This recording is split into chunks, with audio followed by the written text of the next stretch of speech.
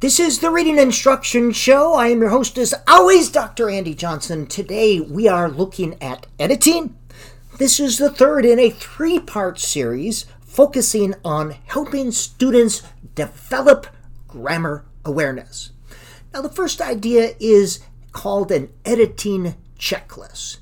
These can be used to help students edit their own papers, but also to reinforce grammar skills. Here you'd identify 3 to 5 specific grammatical elements upon which to focus. Now, these should all be elements that have been taught in a mini lesson of some sort.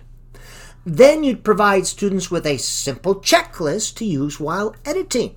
This checklist could say yes or no if it's included. For instance, stays consistent with verb tense, past, present, and future, yes or no.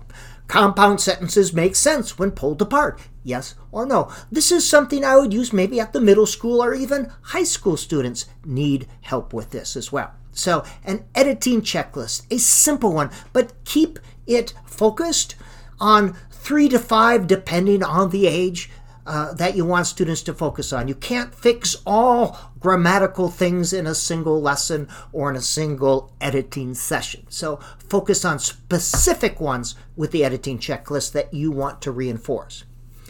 Now let's take a look at peer editing.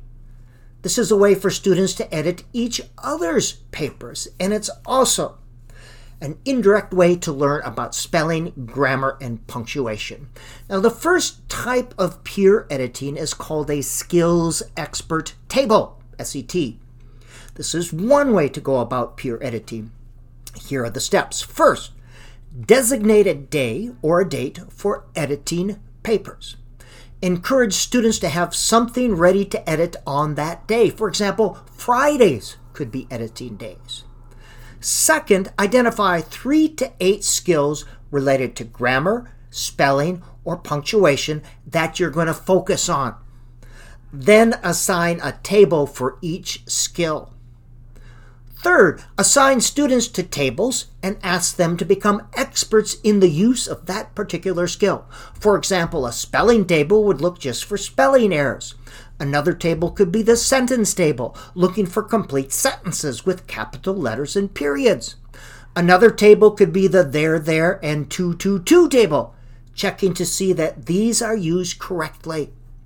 Now, depending on your teaching or tutoring session, assign 2 to 5 students to each editing table.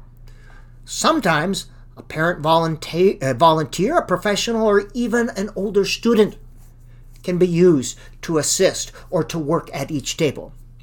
Now, in these cases, they should intervene as little as possible with students. Remember, real learning occurs when students discuss, communicate, and share their thinking relative to our particular skill.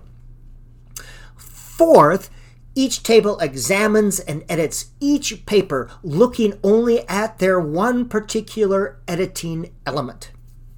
And finally, when a paper is finished at one table, it's passed to the next editing table until it completes all the tables. So that's a skill expert table.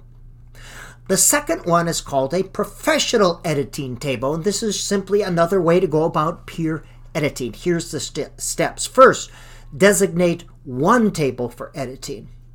Second, during the writing time, students who have completed revising their papers do an initial edit on their own. Third, when they have completed their own editing, students bring their piece to the professional editing table. Now, this is very much like professional writers do when they're finished with a piece of writing. So at this table, a parent, paraprofessional, or older student works along with 2 or 3 voluntary editors. Now, everyone in the class should have a chance to be an editor. This is one of the best ways to learn about grammar, spelling, and punctuation. And finally, use a checklist to remind student editors of the things to look for. All right, this has just been some tips that can be used to help you with helping students learn how to edit their own work. And in the same time, you're reinforcing grammar, spelling, and punctuation.